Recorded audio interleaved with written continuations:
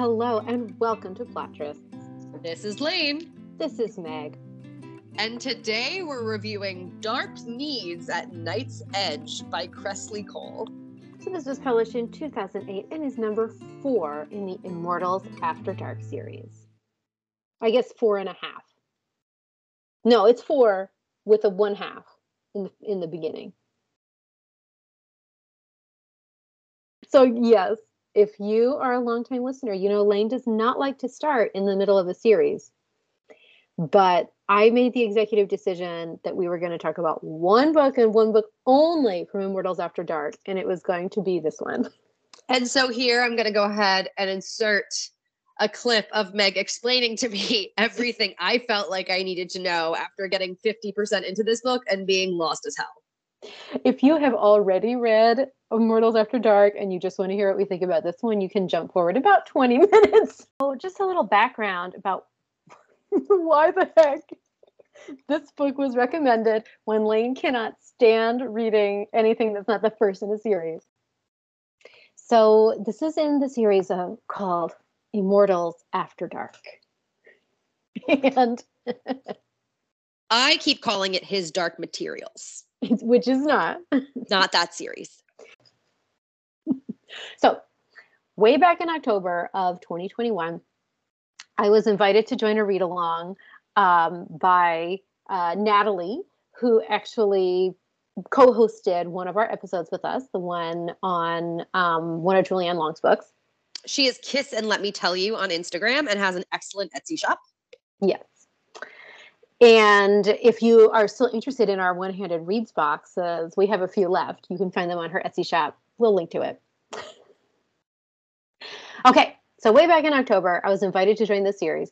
I read the first book and I was like, this is really intense, and I did not love it, but I was committed to at least trying a few books.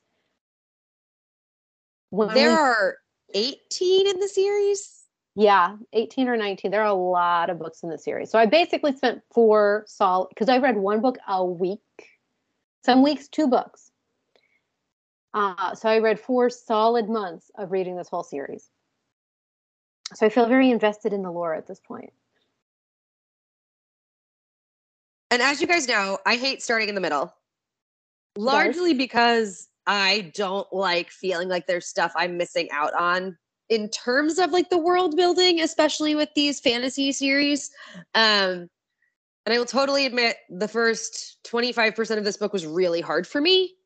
Yeah. With a lot of passing references to stuff I was just missing out on and some of the author's choices, which we will get into when we review the book. Yes. And I will be honest, there are some things that Lane did miss out on. There are other things that she did not miss out on because of the way Kresley Cole, the author, does the world building. You kind of get thrown into the middle of it and you have to figure it out on your own. I will say the beginning of the book has like a chapter from the book of the book of lore, which Lane probably skipped, that does have some world building in it. Like it talks about what Valkyries are and it talks about what vampires oh God, yeah, are. I did not read that. I'm not reading like a glossary before I've read the book. Well, if you read it, that's like asking me to read the Silmarillion before I read Lord of the Rings, and I've never read any of those. That's the Silmarillion is like 10,000 pages long. And this glossary is like 4 pages long. So I stand by what I said. Well, I'm just saying you would be less lost if you had read through the glossary. I will, however, warn you, if you decide to read Immortals After Dark and you read the glossary, because there's a glossary before every book, it will sometimes spoil you for what's going to happen in the book. Well, then I'm definitely not reading it. What are you talking about? This one wouldn't spoil you. Anyway. Oh my gosh. Anyway, so basically this is the world of Immortals After Dark. It's a world in which there are immortal beings that live in the same world as humans. So it's a contemporary paranormal romance. And there are lots of different kinds of immortal beings. When this book begins, it's the time, there's something starting that's called the accession. And the accession is a time when fate throws people together and a lot of people find their mates, but there's also like a big war between all the immortals because they don't die and they keep producing more of them because they can have kids. And so, they need to kill some of them off every now and then. So apparently fate, like every 300 years or so, has like a big battle called the accession. Okay, so I am full disclosure, we're recording this before I finish the book because I needed clarification from Meg. And I have picked up on but none of that. That's because you skipped the glossary. Again, I shouldn't have to read the fucking glossary. I skipped the family tree at the beginning of Sinister novels too. Really shouldn't skip that. But so the first book, which is a novella, is about Nikolai Roth and Mist the Valkyrie. Okay.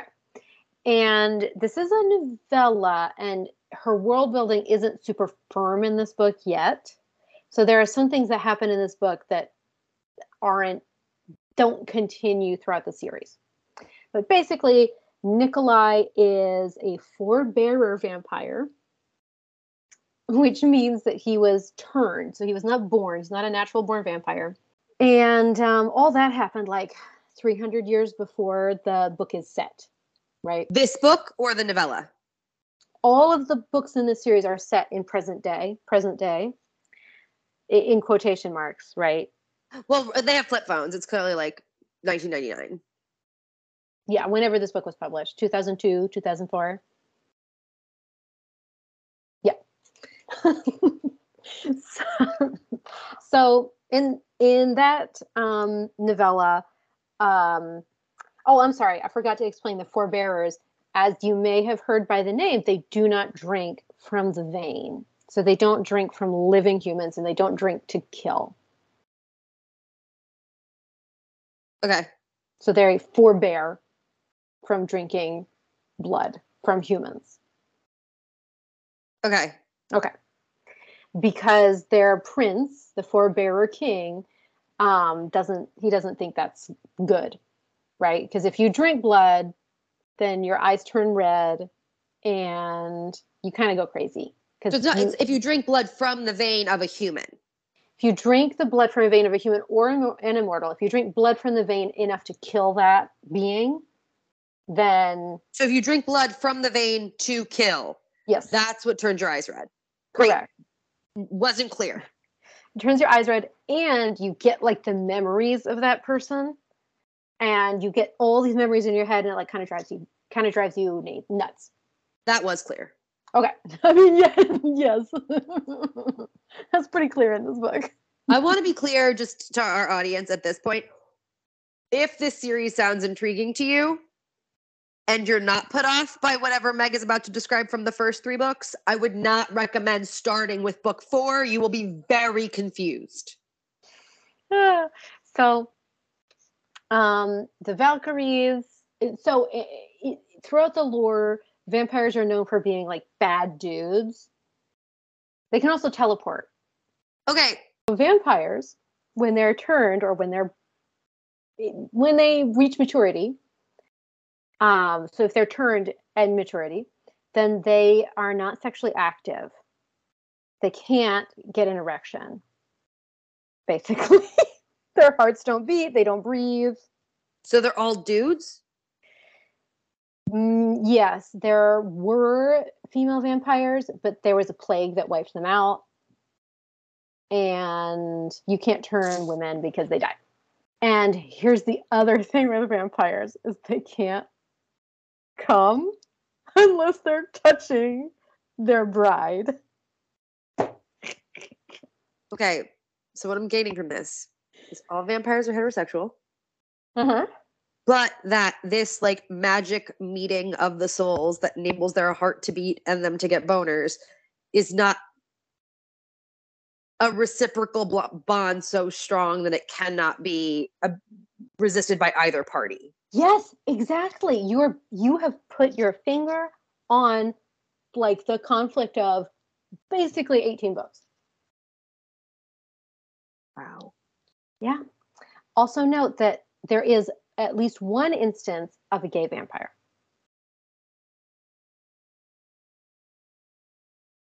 They're Okay, not so just, maybe the yeah. bride is the wrong word.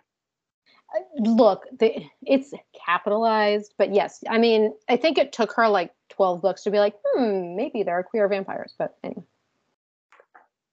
Okay, so question. Let's say that someone's bride rejected them. Uh-huh. They're then permanently able to get boners.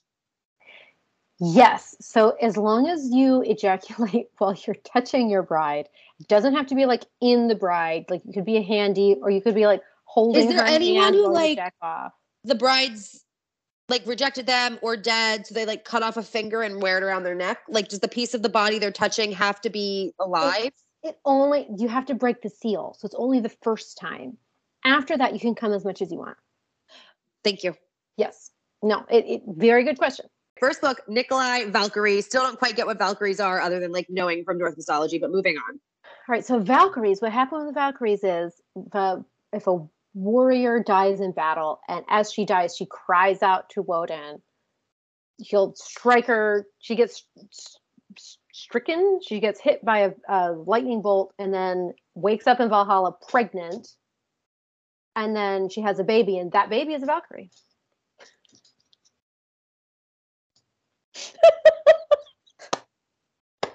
Thank you for that explanation, because I did not get that from the text. Now you know. It's amazing. And they're all like petite, and they have these little pointy elf ears, and they're like the most beautiful cuties, but they're like super strong. They can like pick up. They're really good warriors, and they can like, they each have a special talent, but they also can like have lightning strike you when they get really pissed. Okay. And you'll like this about the Valkyries, they really like jewelry. So like if they see a diamond, they can be like enthralled.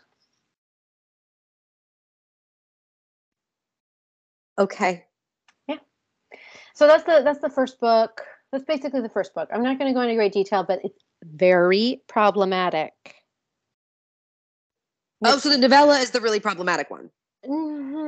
No. The novella and A Hunger Like No Other are extremely problematic. Yeah. Okay, no, just so we're through the novella. All we've talked about so far is the novella. Now we have A Hunger Like No Other, which is about a half vampire, half Valkyrie woman. Is she in book 4? Does she have a name?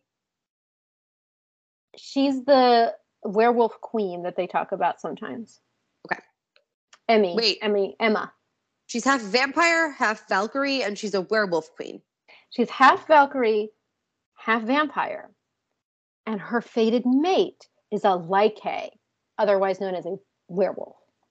Oh, cool. So I saw them talking about Lycaes, but I thought they meant like lychee fruits, and I was really confused. No, those are werewolves, and they're mostly Scottish. Mm-hmm.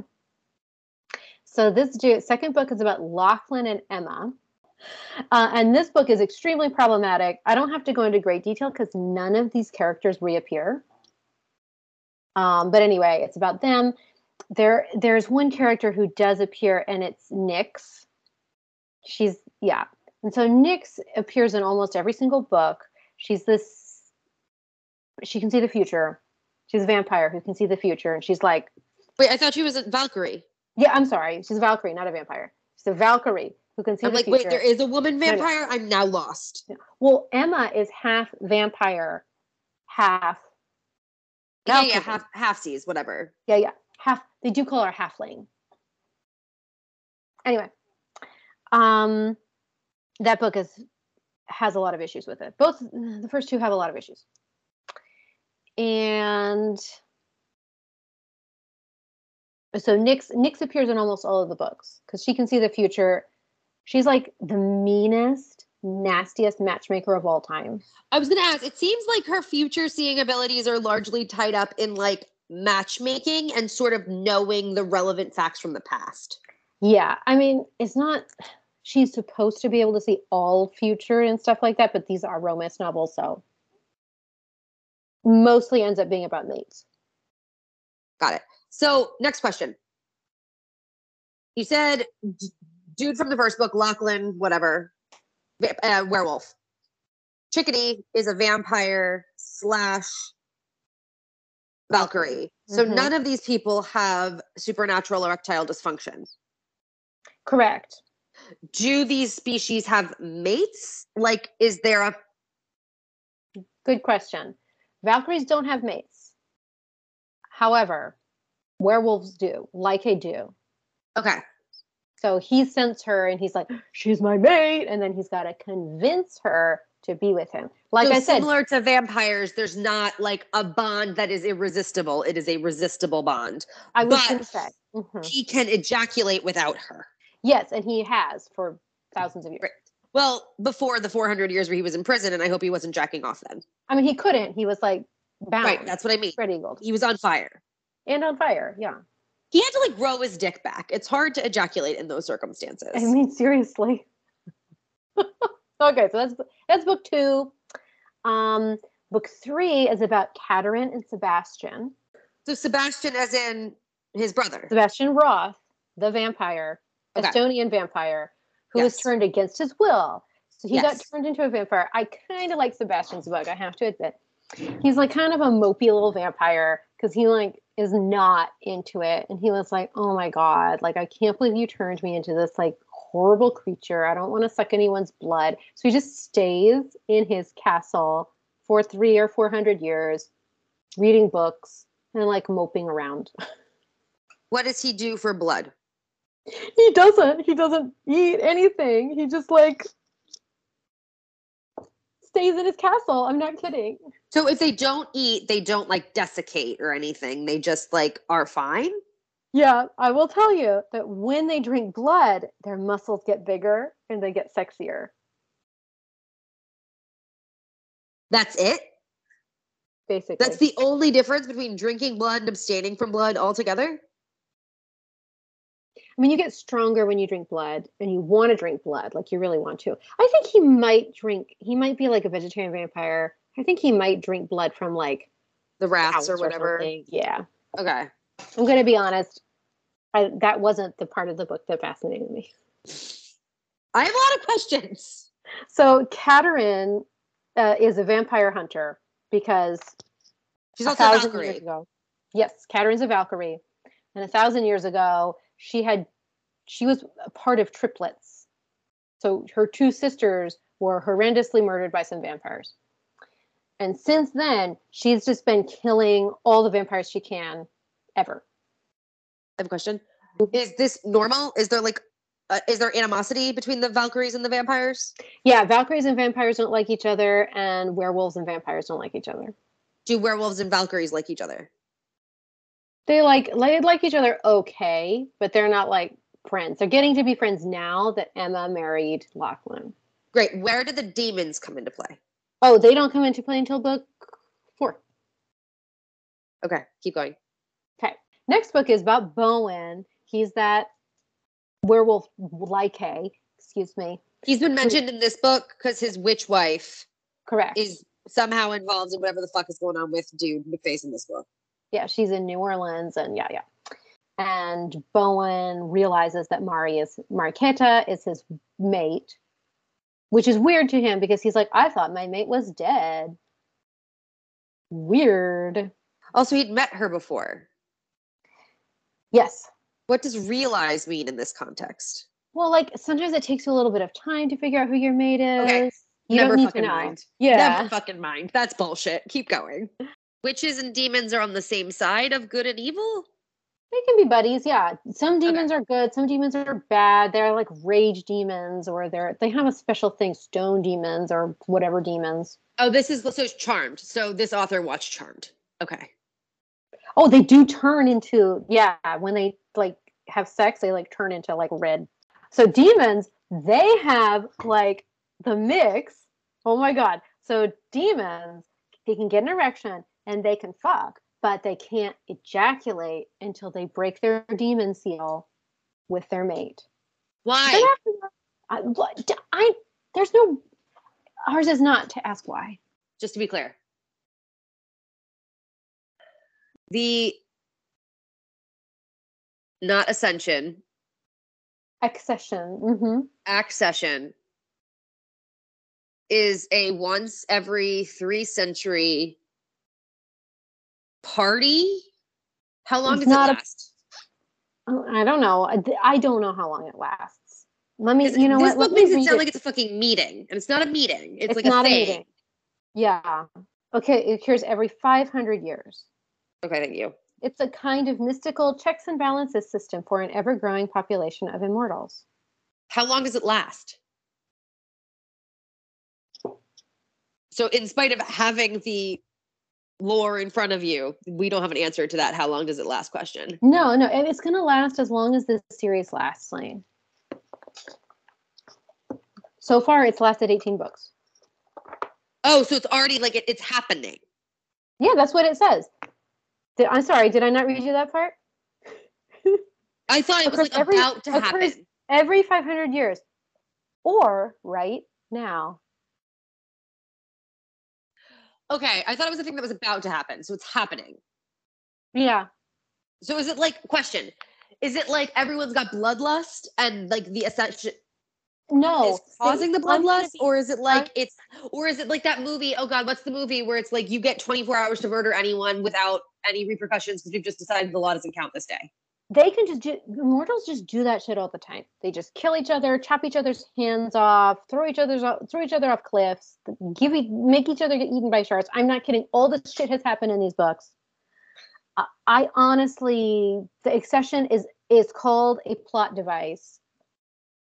But what are the rules? There are no rules. That's what I'm telling you. But are there rules other times? Like, what's different about the accession? Supposedly, people find mates and they kill each other more. So is it because like they can, or is it because of some like cosmic radiation?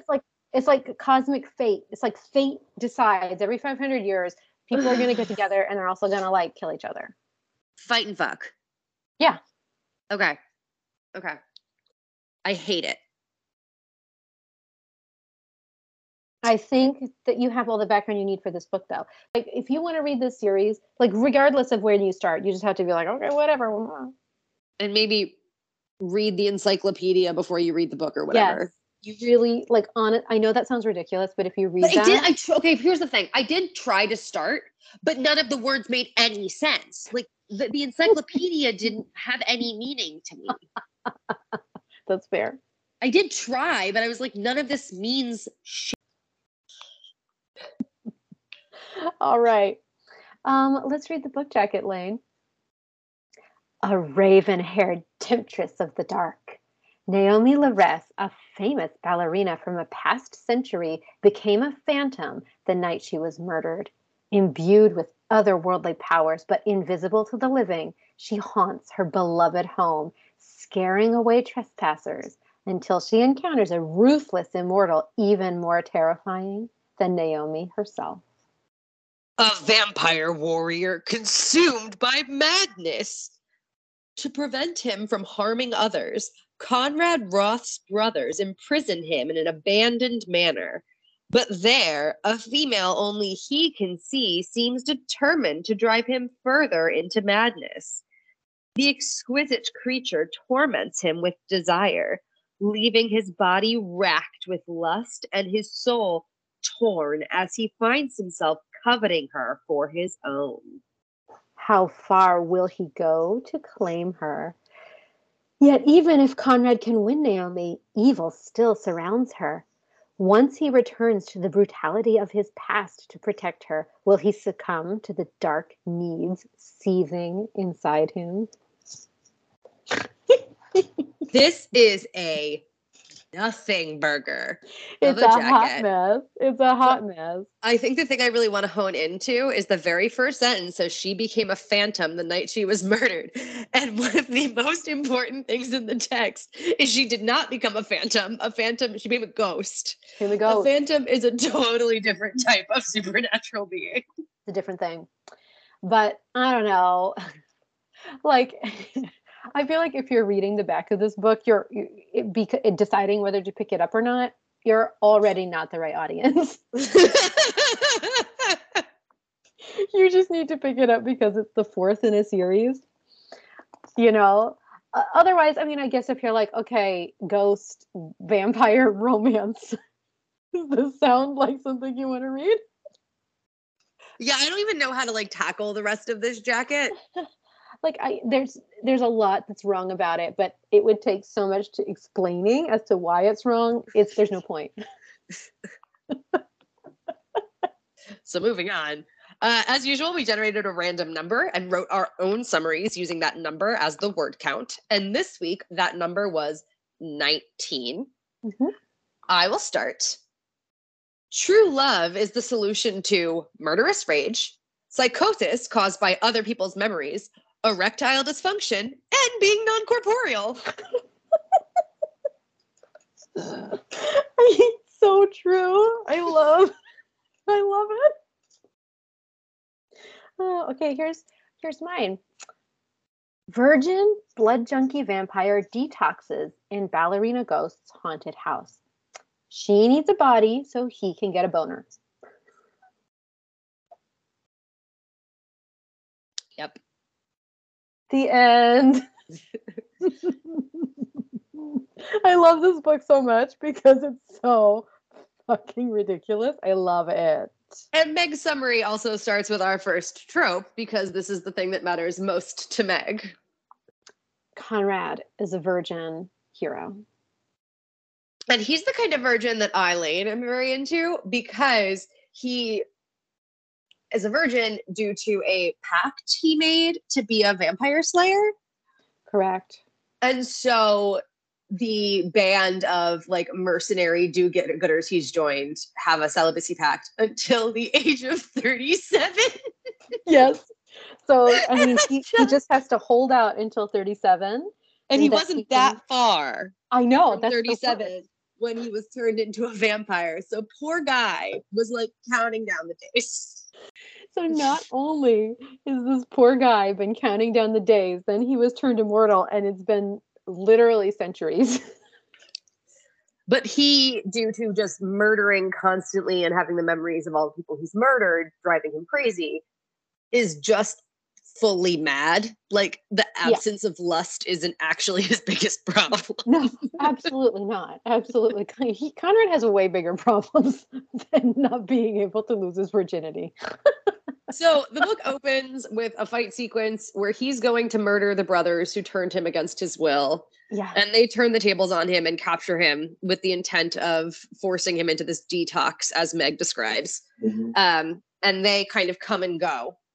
But the ghost who inhabits the house because she was murdered there it does not come and go. She stays with him pretty much all the time because she is bound to the house for eternity.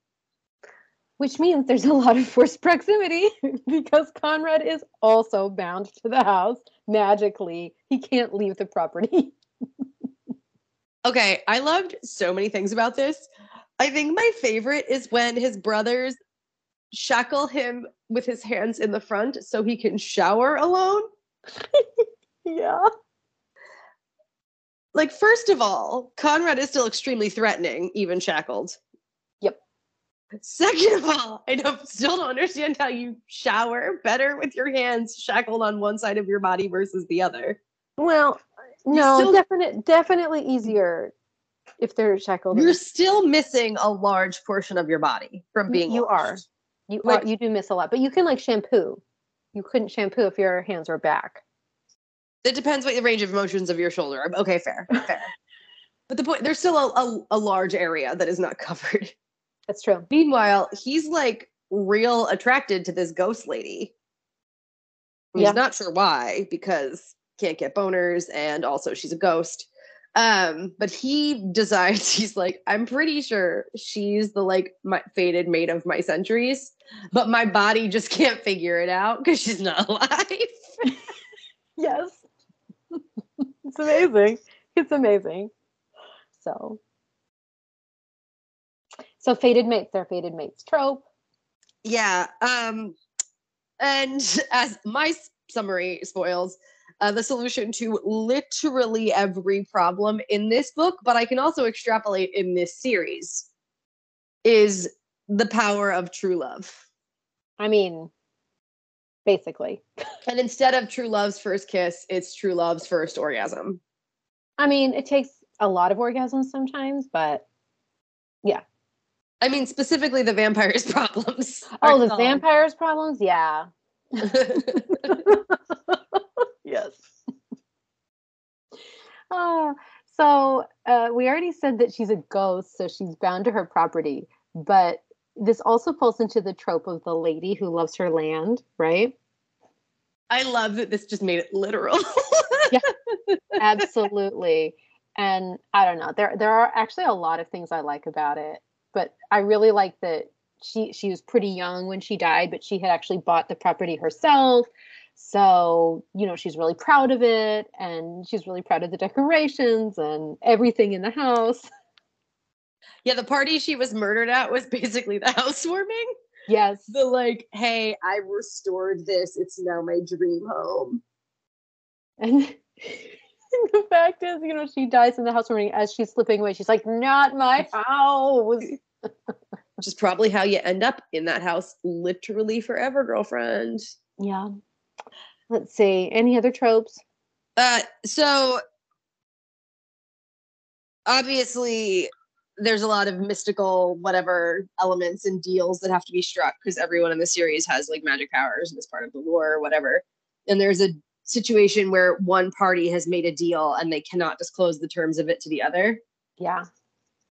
And that like, I must keep this secret from you, even though I don't want to, or I will face the consequences of breaking my oath or whatever, which we've seen this, maybe not with the supernatural element, but with like the person who either has a bounty on their head or is dying or like has a secret identity. And no matter how much they want to tell the person, they can't tell them or they could face consequences. Yeah. And of course, it causes this. It's a really good twist on the miscommunication trope or the big misunderstanding trope.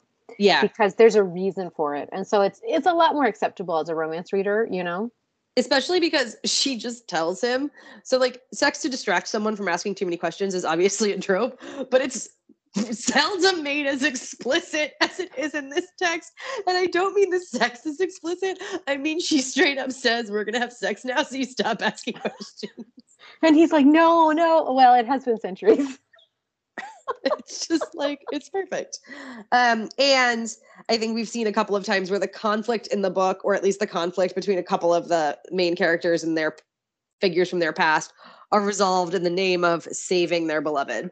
Yeah. Like, okay, I'll get over this family feud, or I'll get over your betrayal of me because you're the person I need right now to save her. Yes. All right. So yeah, this book, it's so fucking wild and over the top. I just love it. I love this book. I love everything. I love that they chain him. Oh my god. So his brothers bring him back to this haunted house and they chain him to a radiator. And then he runs out of the house and he rips up the plumbing. Just like little things like that are just so fucking hilarious. Yeah. So funny. Like he's supernaturally strong. So the manacles, it doesn't matter what you attach them to in the house, right? Like he needs to be sedated. Right. You can only decrease his strength and ability to cause harm. You can't anchor him anywhere. No. I mean, he can't leave the property. And if he had any sense of self-preservation, he wouldn't try because like he's not supposed to run out, in the sun because it will burn him because he's a vampire, duh. But he's so far gone. He just doesn't care. So I want to be very honest about my impression of Kresley Cole's writing. This is the only book by her I've ever read. It wasn't great. There's a lot of scenes that don't need to be in this text. There's a lot of really weird word choice and sentence structure. And oh my God, tense choices. Both Naomi and Conrad in the first 30% of the book switch between third person and first person, without rhyme or reason. Mm-hmm. And it's extremely hard to read. That said, she is another author who clearly knows how much content she has, how to pace it, and how to create the most dramatic effect. her sense of scene is impeccable. Mm-hmm. I've got a lot of issues with other parts of her writing, but damn girl, I like get why people are captivated by this series. Uh-huh. And it's the thing is, she presents these incredibly wild, weird situations, and you just read it. You're just like, yeah, give me more of this bonkers shit. Just do it. Don't ask why, because No. you'll just get lost. But No, you don't ask why. Like, you're not supposed to ask why. You're like, they're immortals. Shit happens. But she makes them, like, they can be killed, but it's really difficult to kill them. Like, she actually makes it hard to kill these people. I feel like a lot of fantasy with immortals in it, they're hard to kill, but like in this one, like throughout the series, you can just cut off your feet or your legs or your hands. Anything, as long as like something is slightly still attached, it'll grow back. yeah, they can only be killed by decapitation, right? Decapitation or mystical fire. Yes. Yeah, so Or like not even being ripped apart. Like sharks can kill you if there's like a feeding frenzy. But I guess that's decapitation. yeah, that's I mean your head gets eaten off as a part of that. Clearly, if like a head and one arm swim away, they could regrow. Yeah, yeah. But I think that's pretty common, except for the vampires can't be killed by a stake to the heart, Mm-hmm. which I think is pretty usually most vampire lore. A stake to the heart will still do it. Yep. Yep. But I guess you can burn up if you go in the sun for vampires, but they can also teleport. So probably unlikely they would be like staked out in the sun and not be able to get away. Yep. So I said that Conrad is detoxing. The thing with Conrad is that he's kind of addicted to blood. Right? Yeah. So he's a really interesting figure because what happened, as Lane said, he was part of a vampire hunting sect. So even as a mortal, even as a human, before he was turned into a vampire, he spent his life like hunting vampires. And so when he was changed into a vampire, he became something that he hated and thought was evil and horrible. And then as a vampire, he decided to continue hunting evil creatures and vampires. So he's never killed a human. No. And that's stated in the text. He's expanded beyond vampires. Yes. But he only kills supernatural beings that he either feels he has a moral right to kill, or even some that it seems like he's just hired to and he sort of wants to eradicate all supernatural beings from the planet. Yeah. I think he's more like, if I'm hired to kill someone, they must be a bad guy. And they're not a person, they're a demon, werewolf, vampire, whatever. So like they fall into my list of kill. Yeah. But then the other issue with that is that if you kill someone and drink their blood, so if you suck them dry, I guess, you then get all their memories. So simply because he's killing the worst of the worst, he's kind of driven himself crazy by incorporating all of their memories into his psyche. So his family and a lot of the other vampires you encounter in this book, I don't know about the rest of the series, have made the choice to never drink to kill. Right. They either drink donated blood or drink from people, but not to the point of murdering them. I think that's really interesting. It's clearly a part of the modern vampire trend. Mm-hmm. This idea that there are other options than drinking from people. Right. Whether it's in a book like this, where clearly the human world is largely unaware of what's going on in the supernatural realm, or a show like True Blood, where like the vampires are integrating into society. I think it's really interesting that obviously so much of the origin of vampires was the parasitic element and then the sexual extension of that. Yes. And that a lot of the parasitic parts has been made, if not moot, then unnecessary or unrequired. Right. it becomes a moral choice, Yes. right? So vampires are not inherently evil or inherently parasitic, right? They can choose to embrace the darker side of their nature or not. In this case, like there's no synthetic option. Right. So they do have to feed on human blood, but they don't have to be murderers. Correct. Yeah, they don't have to be murderers. And the other issue is that, of course, not of course, but in this world, the vampires who are turning other people, they're called forebearers, as you heard in the prologue. But the forebearers are a little bit separate from the rest of the lore. So they don't really understand all of their abilities or all of the implications of what they're doing. So since Conrad was turned, in the beginning, he might not have understood that by killing someone, by drinking them to death, he would be taking on their memories. He might not have understood that, at the very beginning, as a human who became a vampire and then was like, I'm out of here. And you may be thinking, wow, that you think that's a detail you'd know about someone you just read a whole novel about. I don't think it don't matters. Ask questions. No, you don't ask questions. I don't think that matters in Conrad's case. I look, no one here has great character development. Like, he was a person who hated vampires, who was turned against his will, and has spent the last 300 years murdering supernatural creatures for whatever reason, with the ultimate goal of killing the brothers who turned him against his will. But like the actual process of his descent into madness, to what degree the choices he's continued to make over the years are his own, or to what degree they are a product of this path he put himself on, like all of that is question mark. Yeah, no, that's true. That's a good point. Yes, these are things that I do wish were delved into more throughout the series, because why not, right? But this is the fanfic theory, right? Right. The more you lay out an intriguing concept, but the less you follow through, the more people can get obsessed because they're writing the rest of it in their head. Yeah, I mean, there are definitely a lot of fan theories about different things. Great.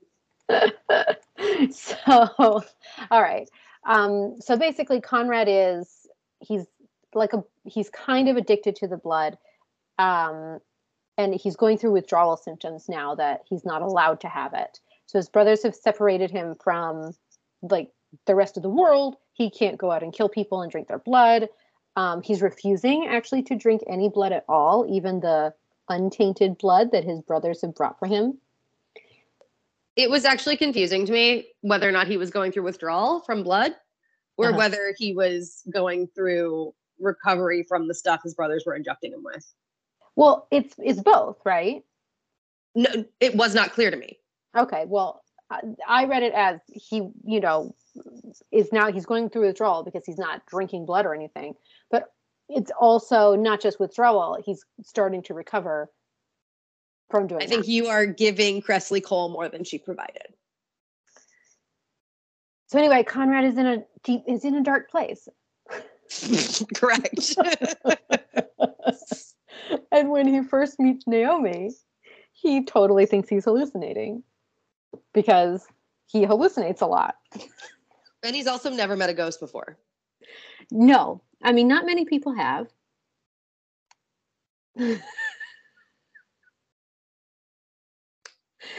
But eventually he's like, this ghost is just amazing. Like every time I see her, he feels like she's bringing him out of his madness. And of course, I mean, she is.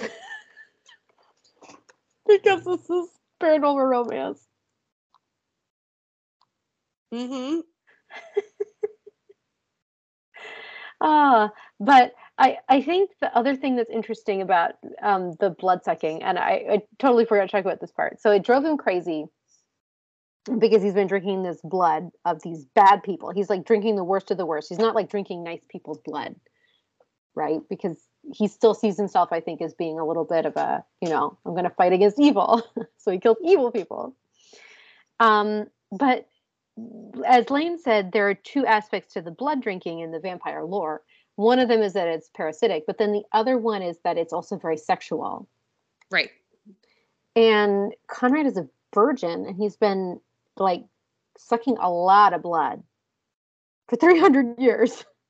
Well, and the entire concept of vampires don't get boners till they're with their one true love sort of removes the sexual like clearly they want to suck their lovers' bloods, and that's made explicit in this series, but it's not inherently like, even where blood drinking wasn't sexual in the origin of vampire lore, inevitably the victims were like young, beautiful women. Right. And that's clearly not the case in this universe. Yeah. So it's one of the aspects that I thought was interesting. It was an interesting choice of Kresley Cole, to make Conrad a virgin, simply because of that association that we have. So just want to mention that. I have to tell you that this book made me laugh so many times. I think two of my favorite parts were how Conrad showed his love for Naomi. One of the parts was, he was like, oh, she got murdered by this horrible guy, and he's upset. It was a murder-suicide. He's upset that the guy committed suicide because he can't go, murder him back. Right. And he thinks logically. He goes, no, you know what I can do? I can go desecrate his grave for her. And he tells her this idea, and she's like, I'm good.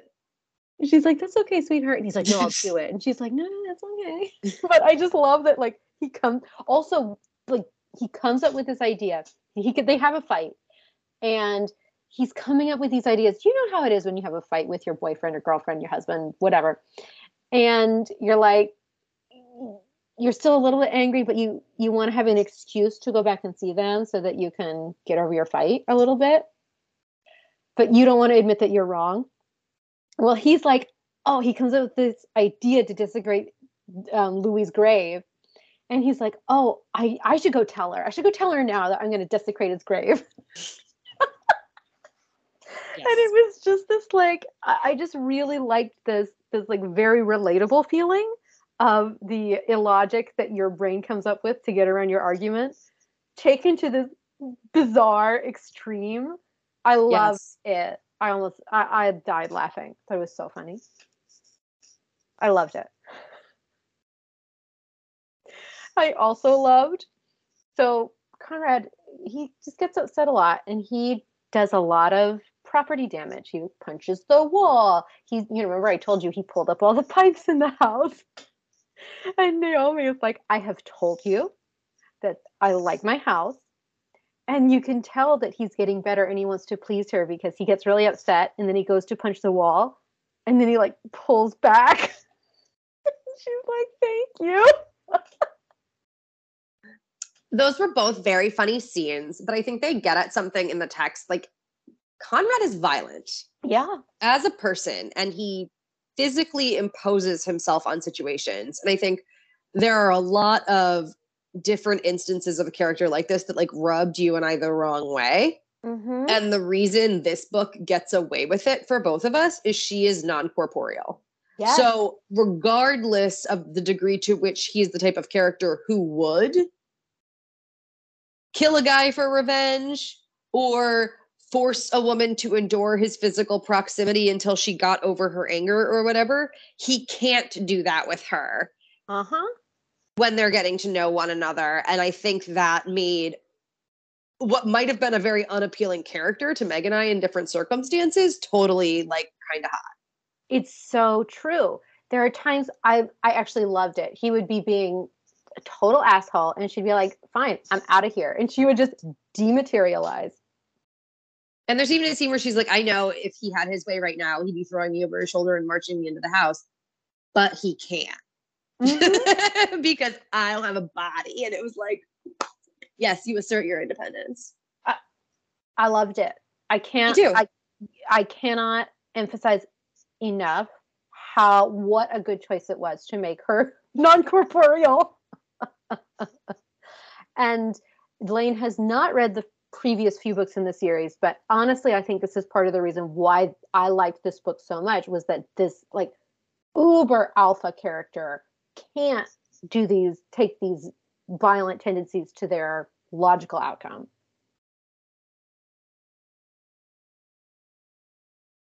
Yeah, Definitely. let's see. Okay, so the first half of the book is them getting to know each other, and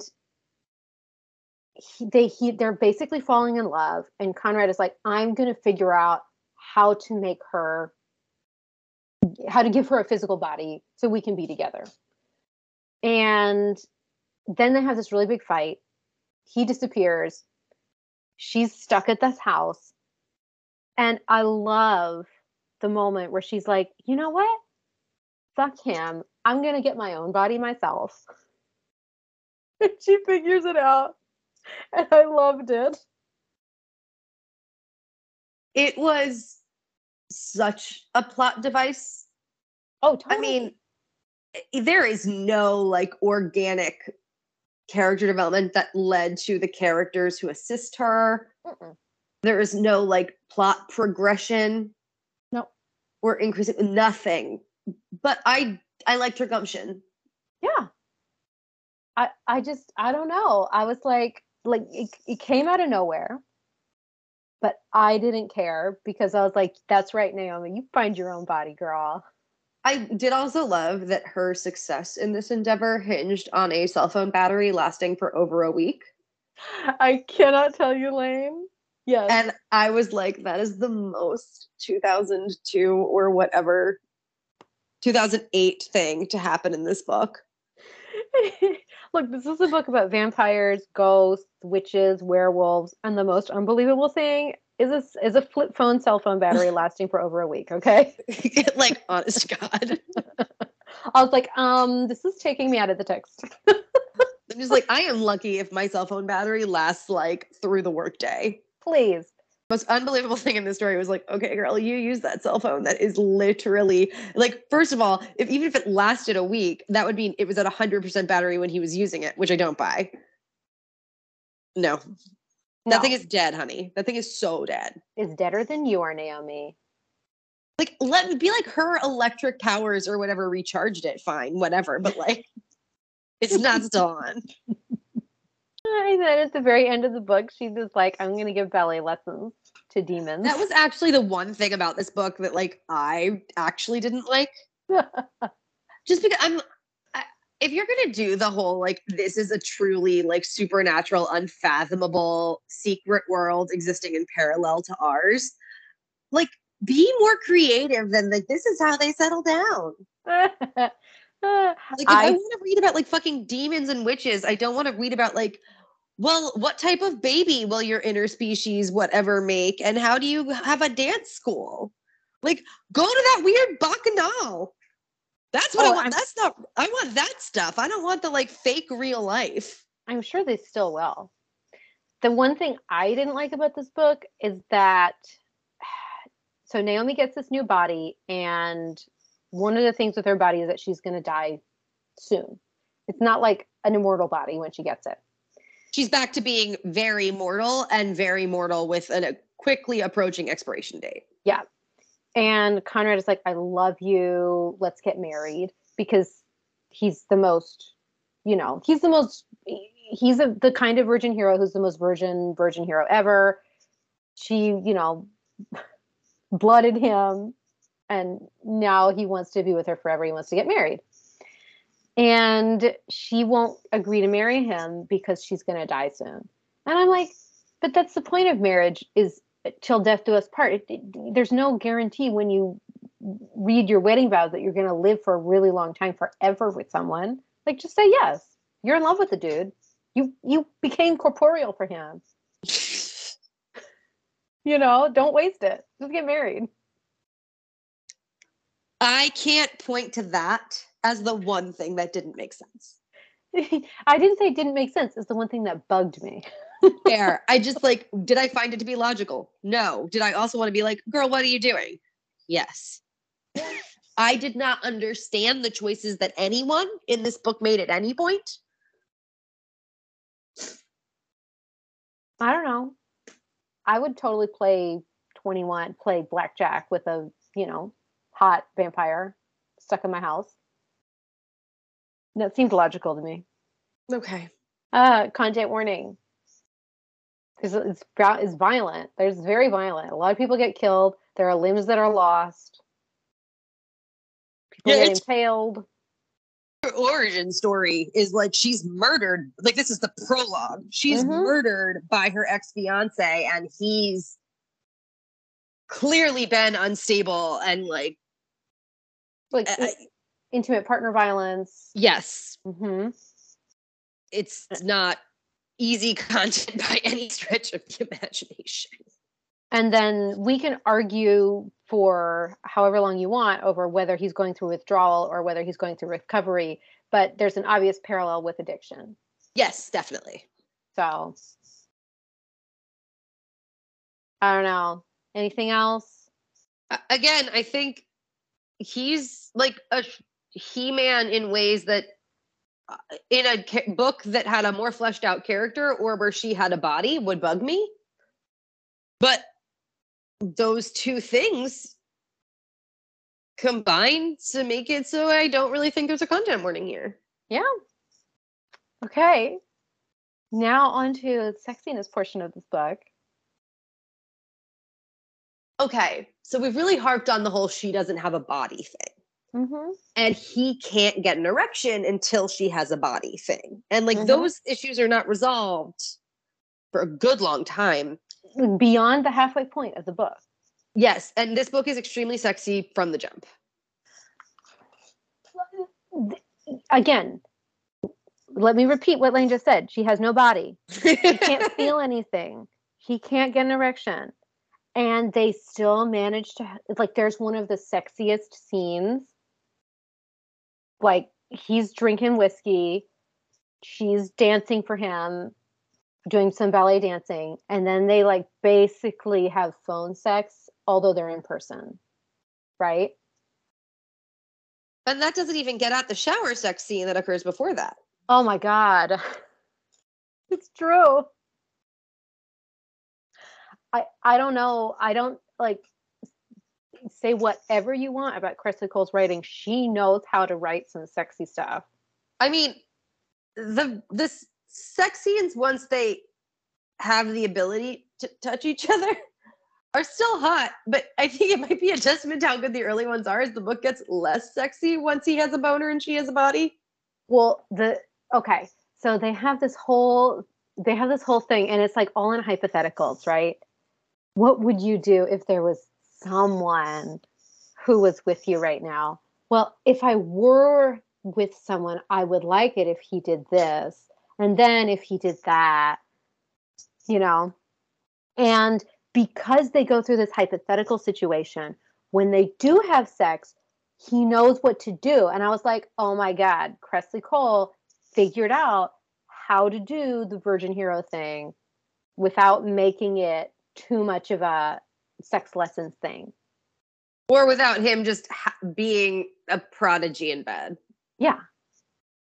Yeah. And just also, the other thing is too, he knows that he's a vampire and is like super strong. And he knows that she's a human and more fragile. And so he's so worried about hurting her.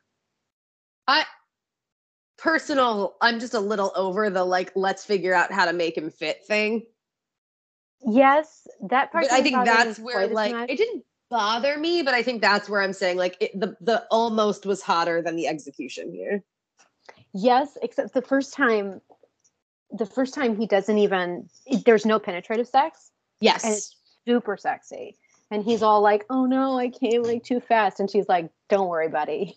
He's like, we have all the time in the world to figure this out. And I was just like, oh my God, loved it. But I think you can count that as like the almost being better than.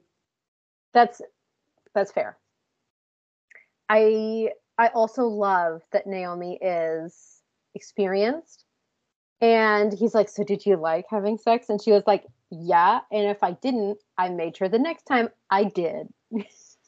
I was just like, oh my God, I love you, Naomi. I thought the choice to have her be that sexually liberated, but have never had sex with the fiance who murdered her was interesting. Mm-hmm. I don't know. I think it was interesting. It didn't feel out of character because it felt like she was in control of her sexuality. And that, I mean, you understand from the get-go that number one, they were engaged, but she broke it off. And number two, that she, it was more of a status or prestige thing to get married to him. And she decided that that wasn't even worth it. Yeah.